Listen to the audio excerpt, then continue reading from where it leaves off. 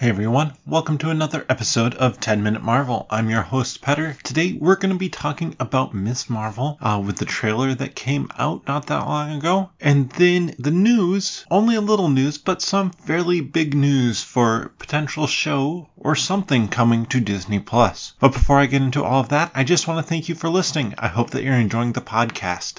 If you are, please consider subscribing, sharing it with your friends, or leaving a rating and review. You can find the podcast over on Google Podcasts, iTunes, Stitcher, and Spotify. So let's start with the news where, at this point in time, we're all just basically waiting for Moon Knight to come out tomorrow. But there is some talks and some news that looks like there is going to be a Nova Disney Plus something coming up on the slate. And I say something here because they haven't specified whether it's a movie or a show, and there's some question whether or not it is going to be a show, which is interesting because obviously Marvel movies this past year have been a little bit hit or miss. The Spider-Man No Way Home obviously did gangbusters in the box office, but others weren't maybe quite as strong with Black Widow and the Eternals. Now, obviously, some of that is tied into the pandemic as well, and others, like Shang-Chi, had massive opening weekends on a weekend where normally movies don't do that well. But is this now hinting at that we might start seeing kind of some character introduction films or stuff like that showing up on Disney Plus, and then leaving some of the bigger films, bigger stories for going to movie theaters? I don't really think we're going to get away from a lot of that. I just think that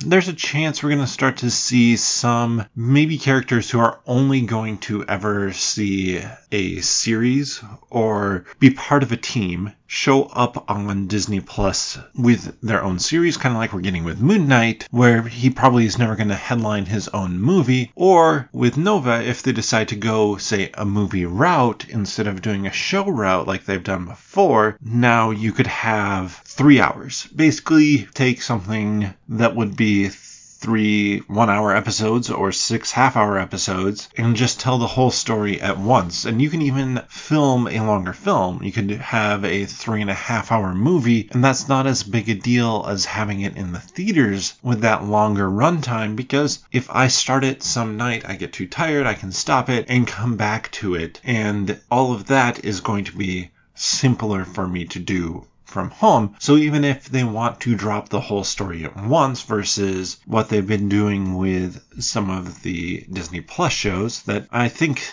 some of them, Falcon and the Winter Soldier in particular, maybe could have benefited from that shorter time frame and just given them a chance to tighten up more of that story and remove extraneous things. So what are they going to do with Nova?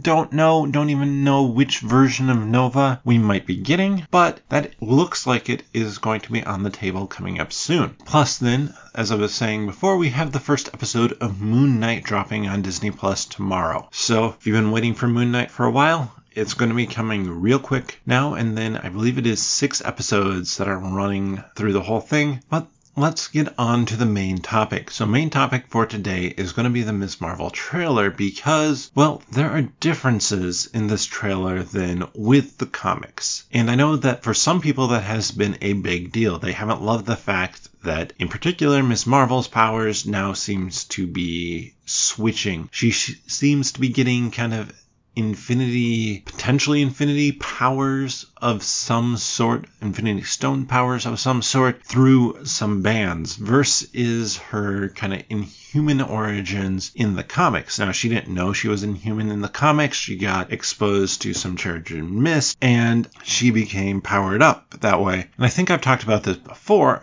There's no real surprise that they're looking at changing this. Well, there haven't been many Inhumans in the MCU. Really, there was a very, very short run and panned Inhuman show. There was also a little bit of a cameo in Agents of S.H.I.E.L.D. Both of those, I think, are going to be loosely considered canon within the MCU, but they know that a lot of people probably haven't been watching those. Still, because they're out there, if they make her a full-blown Inhuman and they really drive home that point, people are going to go back and check out, well, the frankly really bad Inhuman show. They might check out Agents of S.H.I.E.L.D. S.H.I.E.L.D. as well, which is a really fun, really good show, but that's not going to keep them away from something that, Marvel doesn't really want you to remember that they did. Not because of anything like, oh my goodness, I can't believe they did that. It just was poorly done. So, what else was in that trailer? And I think this is kind of the cool part about the Ms. Marvel character, is that she is just really a normal girl who gets powers. She is someone who looks up to and idolizes the superheroes, kind of like we do while watching the movies. They're like, oh man, they're so cool. She's fangirling over them in a world where they exist. So for her getting her powers, in the comics, she spends some of her time after she's gotten her powers really trying to just be Captain Marvel. And we see, like, her getup is very much like Captain Marvel. So much of what she does is like Captain Marvel, and that's what her emulation is. Captain Marvel, Captain America, the big Avengers like that in the comics. So it's going to be fun to see somebody who really looks up to the superheroes. Now, like Peter Parker, he looks up to Tony Stark kind of as that father figure in his life, which, Tony Stark is a father figure. Probably not the best one you could have out there. He has Happy as well, but he doesn't necessarily idolize the heroes as much as kind of the people behind them and the brain of Tony Stark behind the Stark technology. Whereas Kamala Khan, she really idolizes the heroes themselves, not the people behind them, not the person they are in the real world. That doesn't really cross her mind so much. She cares about the flashy superhero costumes, things like that would be what's seen on TV. So I think it's going to be an interesting take and an interesting look at things, and we can already tell from the trailer they're definitely leaning into kind of a more of a young adult, coming of age almost type feel to this story. But there's going to be more than that for sure, because we have some shady characters in the background, and we know that she's going to be showing up in the Marvels, or Captain Marvel 2.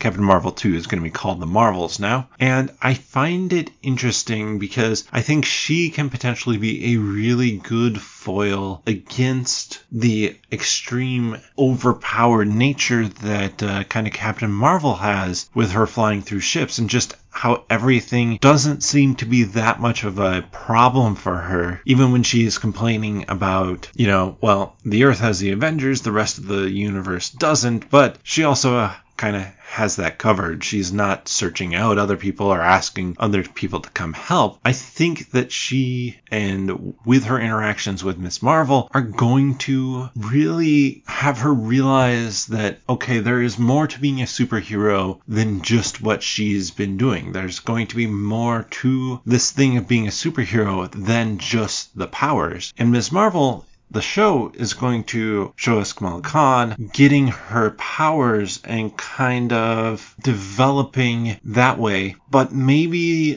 focus less on her humanity, or maybe focused on her kind of living in this fantasy world, and then all of a sudden with the Marvels and with Captain Marvel, and realizing through the Ms. Marvel show that heroes are more than just beings who fly around and blow up spaceships, that now it's going to cause Captain Marvel to think about what she has been doing as well, and think about whether or not she's just been the suit of a superhero flying into a world somewhere in space, interacting with people, saving the day, and leaving, and maybe potentially some of the consequences that come with something like that are not intended. But those are just some early thoughts on what's going to be coming with Ms. Marvel. I believe the release date, I want to say, for this one is going to be June 6th or something around that. So it's going to overlap with the Obi-Wan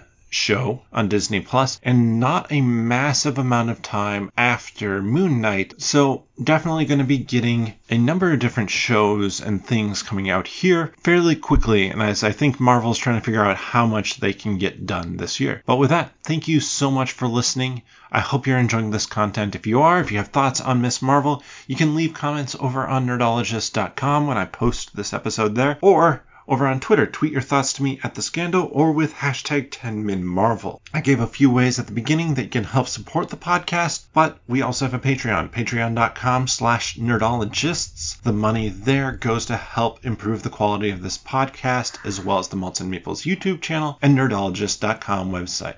But with that, I'll see you next time.